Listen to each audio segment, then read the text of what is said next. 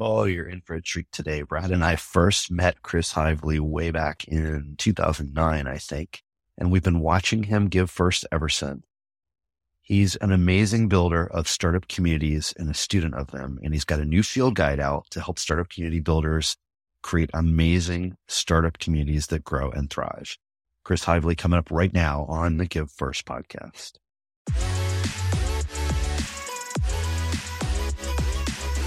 Hi, everyone. This is David Cohen, and I'm here with my amazing co-host, Brad Feld. Hey, Brad. And this is the Give First podcast. And in the startup world, Give First means simply trying to help anyone, especially entrepreneurs, without any expectation of getting anything back. So we'll be talking to mentors and founders about what Give First looks like in action and how it makes great entrepreneurship possible. We polled everyone, and they said consistently that their favorite part of the show was the legal mumbo jumbo. So here it is. The following discussion is an expression of personal opinion and does not represent the opinion of Techstars or any company we discuss. Our conversations for informational purposes only, including any mention of securities or funds. This is not legal, business, investment, or tax advice and is not intended for use by any investor. Certain of Techstars funds own or may own in the future securities in some of the companies discussed in this podcast. Got it?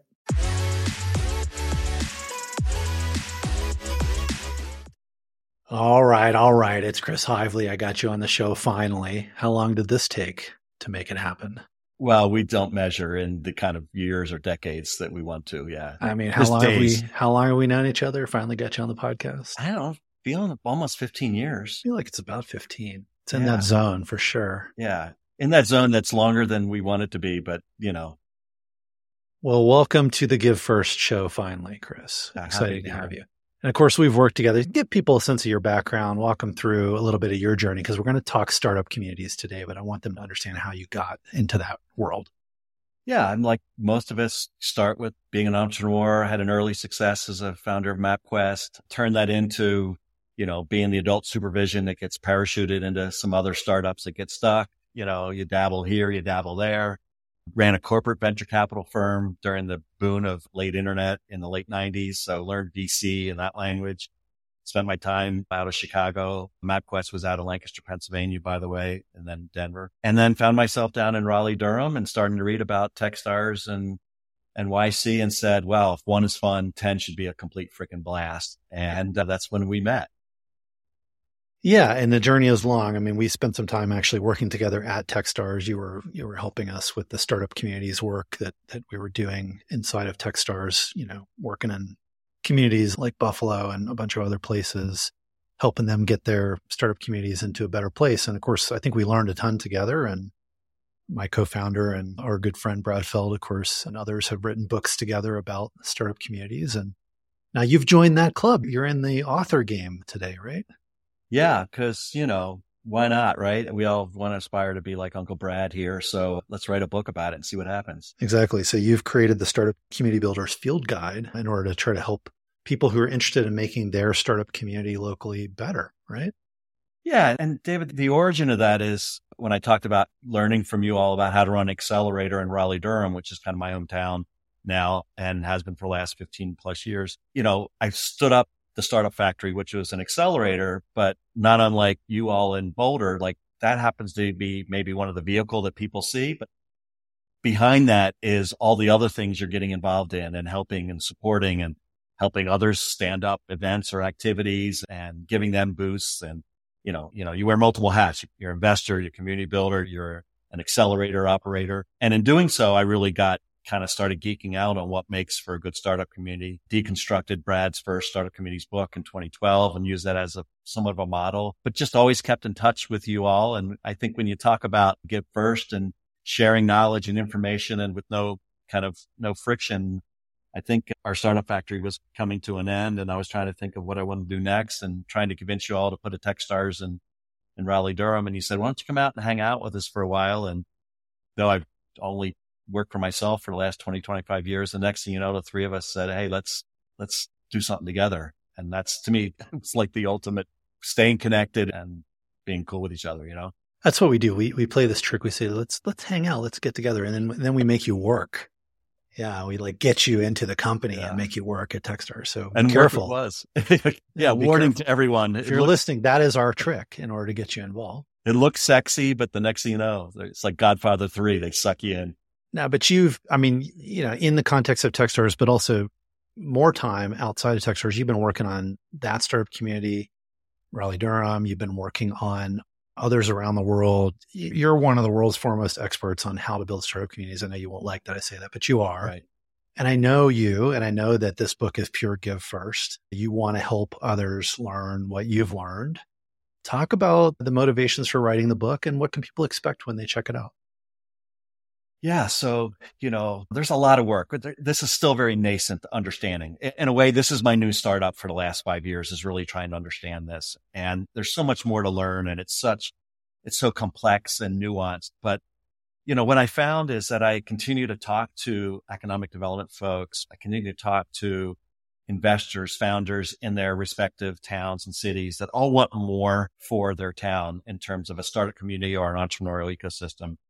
And there's still a lot more questions than answers. And even with the answers, it's not really specific answers. It's more of a mindset. And so early on, when Brad and Ian wrote the Startup Community Way, and we were going to kind of blend our efforts, we decided at one point that they would kind of go more meta and more science, and that eventually I would kind of lay out the field guide. So it's taken me a couple of years, but that's what the new book's about. And it's supposed to be kind of answers a simple question. Okay, I'm motivated to do something in my town. What do I do tomorrow?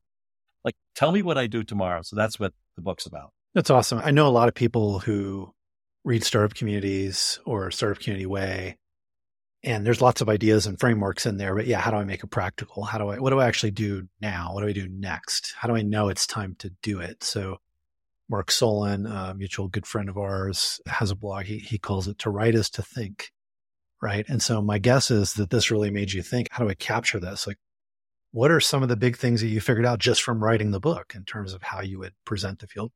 Yeah. Well, the hardest thing is to try to tell a story in a way and organize it in a way that hopefully is as consumable as possible. That was actually the hard part. And we'll see whether I got it right, but hopefully there's enough in it for just about anybody. But, I come down to thinking, not coincidentally, that the easiest way to start is just to give back and to give first, right? So what happens is there's a bunch of people, they get in a room. Some of them are very successful in what they've done, building companies in your town or city. And the first thing they do is they try to kind of organize things and structure things in a really kind of tight, just like you run a big company, right? Very hierarchical and top down. And that's the first mistake is new founders don't really fit that, right? They're the most unstructured, let's break shit mentality. So the very people they are trying to serve, they kind of piss off, right? So the first thing I just say is, all right, slow your roll a little bit. Let's think about, remind them who the founders are, and then simply just go talk to them and see what you can do to help them. It's the most basic startup community building 101 thing you can do is just find founders and ask them how you can help. Yeah, because so much as we've learned together, and I know, as case, so much of this is just cultural, right? And so for a lot of communities that are trying to get a start, it's just demonstrating that kind of give first culture. How can I help culture? And making that almost a social norm, right? And so is it really that simple that if you're really just getting started, that's the thing to focus on? Or is that also its own journey and really no community's ever done in terms of building its own culture? Well, you're definitely never done. And I look at my own work in the last 12, 13 years in Raleigh Durham is that you hit these kind of really good inflection points and then it starts to plateau. We probably quadrupled or 10x the number of founders in our area. So where I used to know every one of them and I could influence their behavior and their mindset and help build a culture, it's really difficult for me to do that now. So by the way we're doing that is I've organized a group that will run Raleigh Durham Startup Week for the second time this year. That's my way of trying to keep the culture. But you remind me when you said culture that there's a funny thing. The other thing that people do is, and with your work with Mark Nagar back in the day, you kind of outlined 5 big themes, I call them: culture, density, talent, capital, the institutional support. And I put those in an order. But what really happens is almost all the time is that they're flipped. People first think about how can government help? And then they figure out how we got to go get capital. And all of those things placed on a weak cultural foundation, you run into a ceiling. As you know, as most people know, a $50 million fund that is deployed to founders in a culture with no mentorship is going to be wasted. In fact, you'll have a negative impact. So you really do have to have kind of this cultural mindset as a foundation, and then you build the other things on top of that, in my view. One of the most frequent questions that I hear people asking that are working, they're sort of leaders in their own startup community. They're trying to help. They're not trying to act like the president of the startup community. They're just trying to help, right? Doing it the right way with the right mindset. And they're making some progress, but they always want to know, David or Chris, like, how do I know that this is actually working, right? Like, do I just measure the number of jobs? Is that what I do? Or how do I know that I'm making progress? Do you talk about that in the field guide at all? Yeah, I do. And I save it a little bit for last. And it's not unlike the podcast that Brad and Ian and I did. And I saved the last 2 episodes about how do you measure. It's one of the most difficult things to get your hands around, because if you're successful, typically you've measured things and you understand, right, how you can kind of benchmark yourself. And the problem is it's just sometimes the thought of measuring actually becomes counterproductive in startup community building. There's got to be a little bit of trust and some faith in that you're moving in the right direction. And so, don't measure jobs. Don't even measure capital deployed, because that's really kind of a lagging indicator. It's not an input. More capital doesn't mean more companies, by the way, as many researchers have found. So it gets back to like, what do you want to measure? Like, it's almost like NPS, talk to the founders. Are they happier? Or more founders seem to be coming out of the woodwork? Are they, how many meetups are kind of connecting people? Ask the founders, like, are they getting enough information, access to knowledge? Those are the kind of things that are probably more important than figuring out how many jobs you put into play. A lot of people listening are maybe people in, government or larger organizations. What role do these larger companies or sort of governments have in the startup community? Yeah, it's a great question, because those are the people that typically have hired us in the past when we were running this as a business inside Techstars, and even some of the small consulting that I continue to do. And so, I look at some examples. The example that Brad wrote about in startup communities was how the University of Colorado merely played a convener. I have space, come join us, right? It won't cost you anything. And if you have a meetup around some entrepreneurship or capital raising or some topic, you can be the convener. It's not really a good idea for the government or large corporations to be the leader of an activity. It's better that they support someone else, usually a founder, right? Or a serial founder in their endeavors. Because at the end of the day, I think new entrepreneurs are inspired by current and former entrepreneurs, not by managers, right? That manage things. And so you want to put those founders, either current or serial, as the face, right? You want them to be, I think it's very aspirational.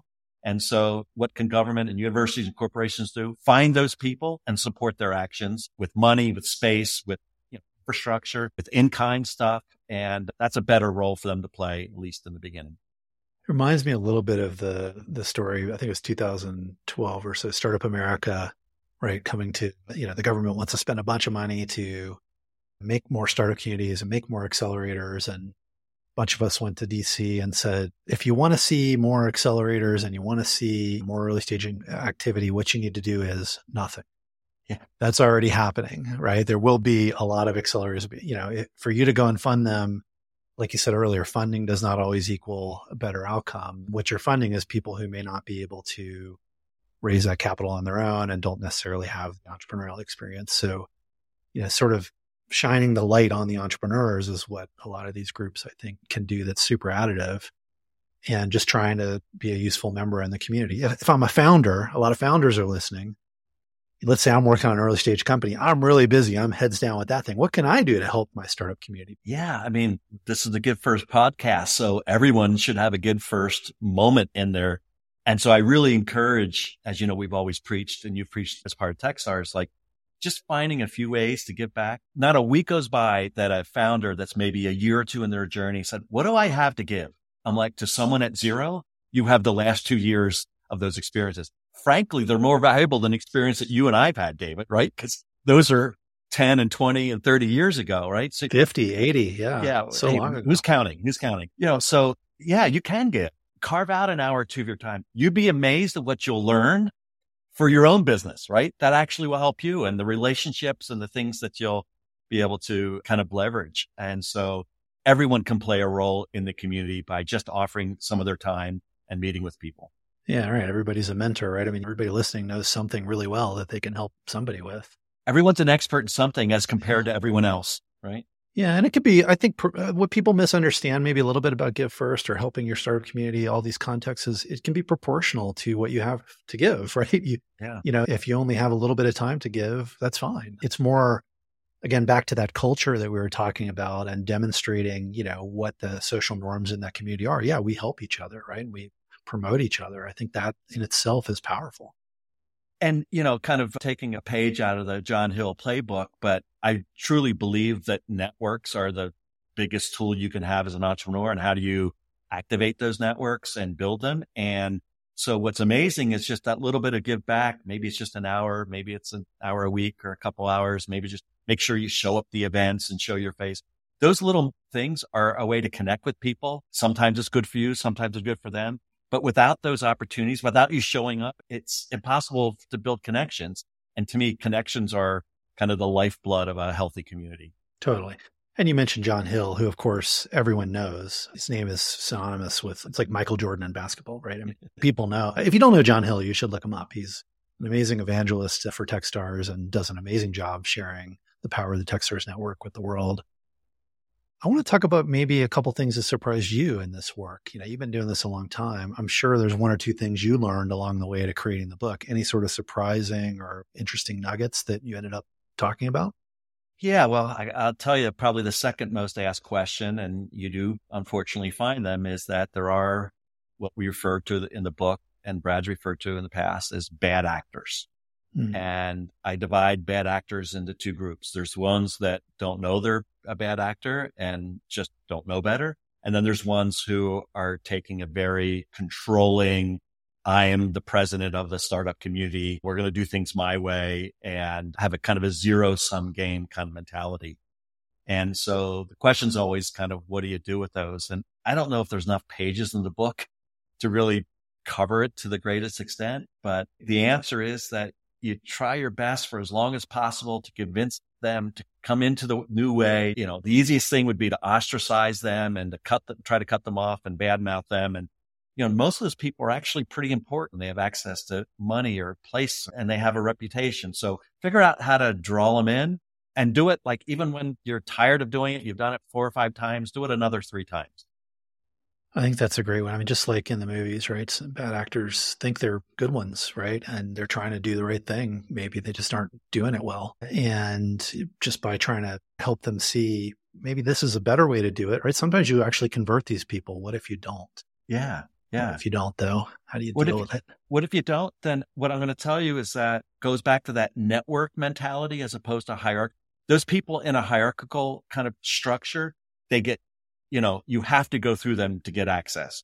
In a network structure, no one node, no one person is that important. And if you can work around them, you can build things outside of them, despite them, not including them, which is, by the way, sometimes the long game, which is eventually some of them go, oh crap, I've now kind of I'm that node that's way out on the edge that's not connected to only 3 people. So what you can do is just kind of work around them and just don't empower them and build a community that's a network structure where everyone's part, has all the pieces of the things that we think are important, have good culture, give first, no zero-sum game thinking, founders are the center, you know, employ those things over and over again.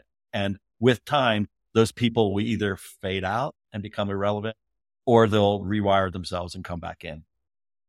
Awesome. Yeah, I don't want to focus too much on it because most people are great and want to be helpful. But I have run into that, some in the so-called one-horse towns, right, where there's someone that is acting as the president of the startup community, right? Sometimes they just need to be educated. So you've written the book to do it. Yeah. We start with awareness and education and let that play out as long as possible. Yep. So if I'm working on a startup community in, say, my own small to medium-sized community, let's say we've made some progress. We've got a few venture funds, a few angel investors. It's still pretty nascent, but hey, there's some cool startups here.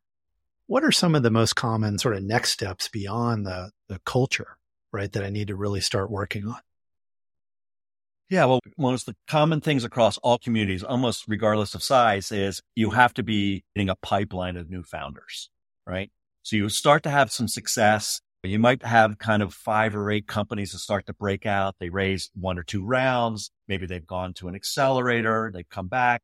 You've got some mentorship going. Maybe even kind of they're all organized around a central co-working space, start to get a little bit of this flywheel effect. The tendency is for some people to go, okay, let's make sure we kind of push those 8 to the finish line, right? Let's double down on them. And that can be really dangerous because they may or may not succeed. If there's a playbook, you and I'd be running it every day. So there's not one playbook. And then next, it's 3 years later and there's no pipeline, right? Because you kind of stopped working with how do I inspire new founders? I do think of it a little bit like a funnel, but you always have to be feeding the top and make sure you don't lose sight of that. Like it's yes and. Like whatever you do what you're doing. And then you start to do some new things. Don't ever replace one for the other.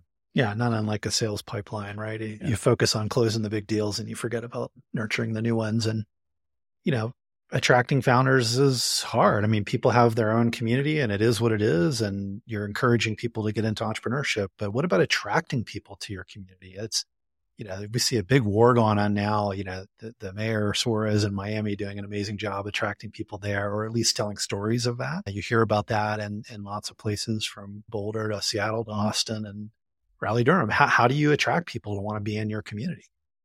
So, I'm a little bit opinionated on this thing that you can't market yourself to the top. It can be helpful, but at the end of the day, you better have a community that's warm and inviting and that can serve you as a new founder or a current founder. If you're picking up your company, you better have access and knowledge and the culture done right.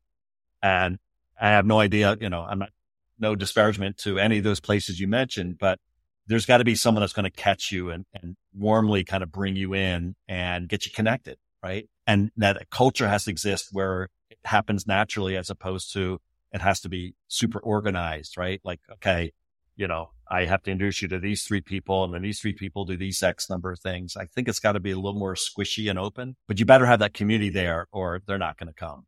And in fact, in most nascent communities, the reason that the best entrepreneurs don't stay is they don't have that, right? They don't have that access to resources, that frictionless network that exists to help me do something, a challenge that I haven't figured out yet. So if that's not there, they're going to go elsewhere. And the same thing, if someone comes to visit and they don't see it, they're not going to show up or stay.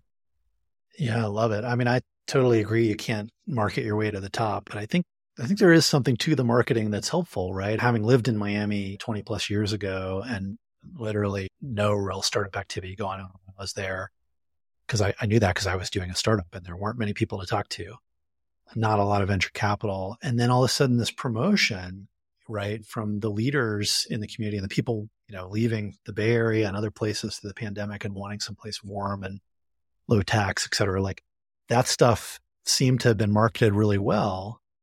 I think for other communities, a lot of it is just telling the story of what's going on there. People don't know. One of the favorite things I always say when I go talk to a startup community is, I can't hear you.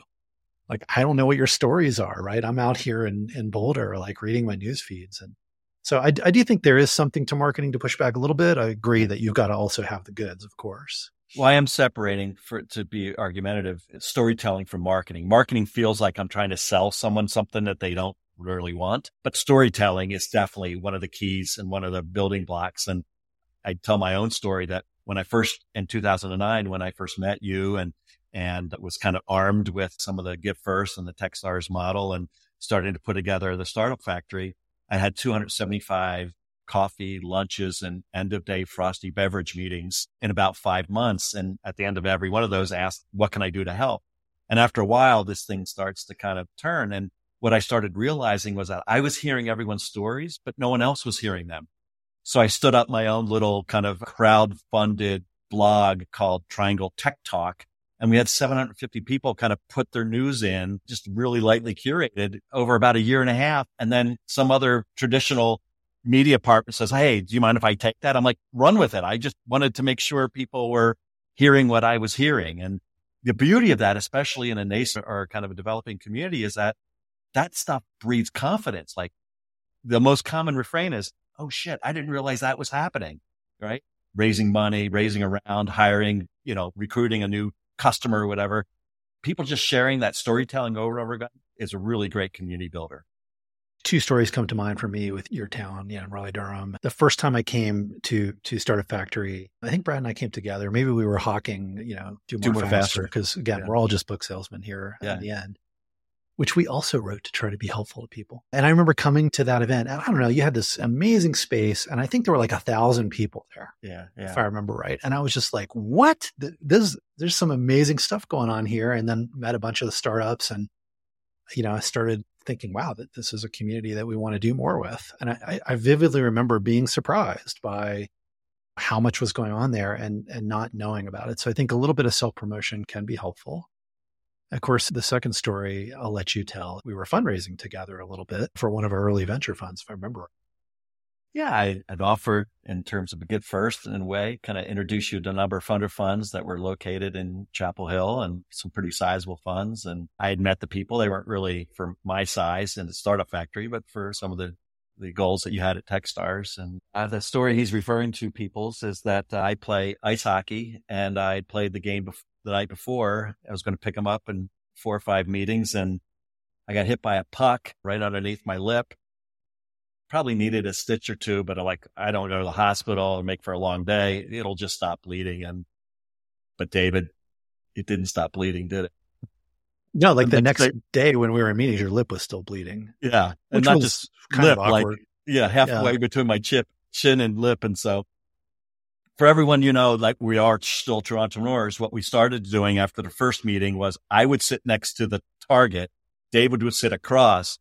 And then about every minute, I take a little rag and wipe my chin so the person he was talking to did not have to hear or see me bleeding at his office. And we would usually open the meeting if they noticed and say something like, I think we developed a rhythm of saying something like, he wasn't pitching the fund right in the last meeting, so I smacked him in the face. As I should have, right? Like put me in my place, and you'll shut up now, Heivly.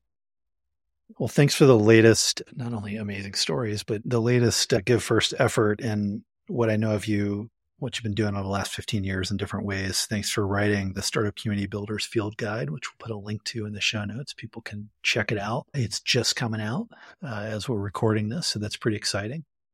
You also have Build the Fort, a previous book, so people can check that out as well. Thanks for all you do for startup communities all over the world, and thanks for taking the time to hang. Thanks, David. Thanks for having me.